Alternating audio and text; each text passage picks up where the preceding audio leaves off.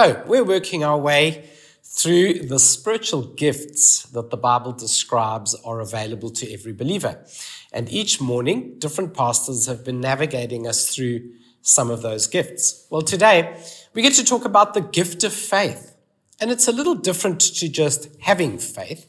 It's the ability to put faith into action in the earnest belief that God will make a way.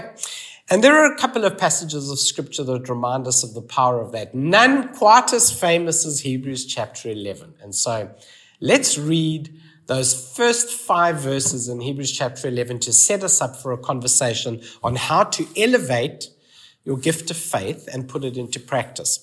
Hebrews 11:1 says, "Now faith is the substance of things hoped for and the evidence of things not seen. For by it the elders, the people of old, obtained a good testimony.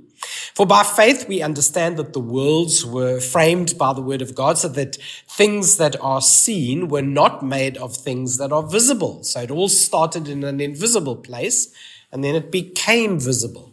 That's an important point. Verse 4, by faith Abel offered to God a more excellent sacrifice than Cain, through which he obtained a witness that he was righteous, and God testified of his gift. And through it, he, being dead, still speaks to us about excellence. Verse 5, by faith Enoch was taken away so that he did not even see death, and was not found because God had simply taken him. For before he was taken, he had this testimony that he pleased God. And then that famous verse 6, but without faith it is impossible to please God. For he who comes to God must believe that he is, and that he's a rewarder of those who seek him diligently. This passage of scripture is pumped full of steroid level encouragement on the gift of faith. Faith is not simply just believing in God.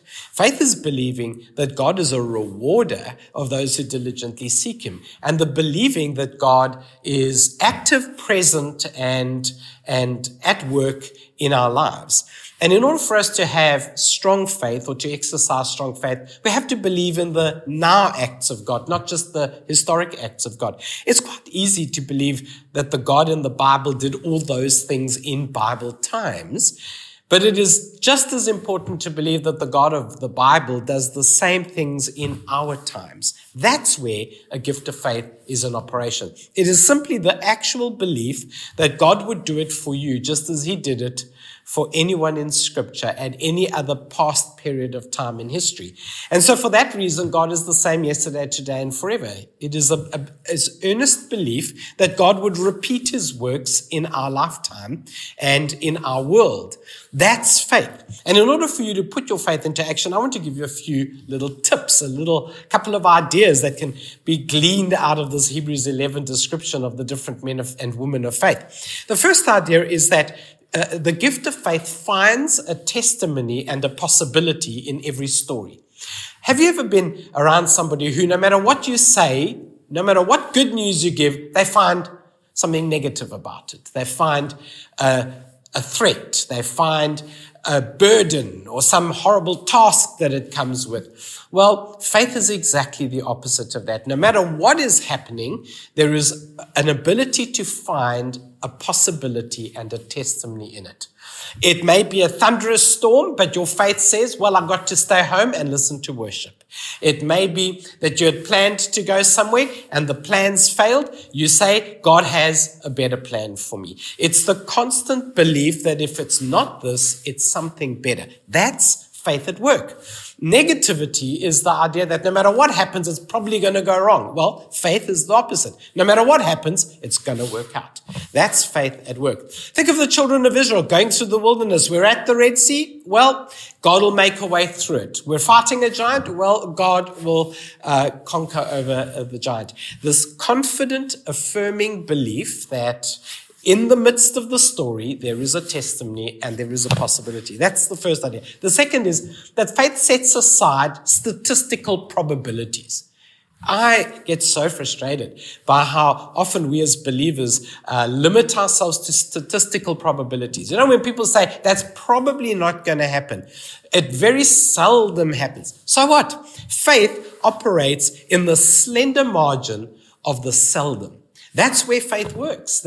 It may be so for many others. It may be so for a statistical average. It may be so for the general populace of stats, but not for me. I believe God has something better in mind for me, God at work. And I want to encourage you to be careful not to limit yourself to a statistic. You're actually not, you may be part of a statistic, but you are not a statistic. You are operating under God's guidance and providence and provision and plan. People might say 60% of marriages end in divorce, not yours. People might say 80% of new businesses fail, not yours. People might say that nobody has done it in your city. Well, you could. And faith says, I won't limit myself to a statistical probability. God is greater than the statistics. And faith at work simply sets aside statistical probability and believes in the extra possibility. And there's something about allowing God to position you to operate in that zone. Why someone else and not you? Why would you be limited to the statistical probability and not operate in the exceptional, in that little bit of margin that's available for somebody? And if not you, why not? And then the third thing that I think is also very important in operating or putting into place our faith is that faith speaks in extraordinary terms.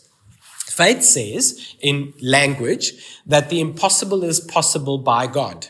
It speaks in extraordinary terms.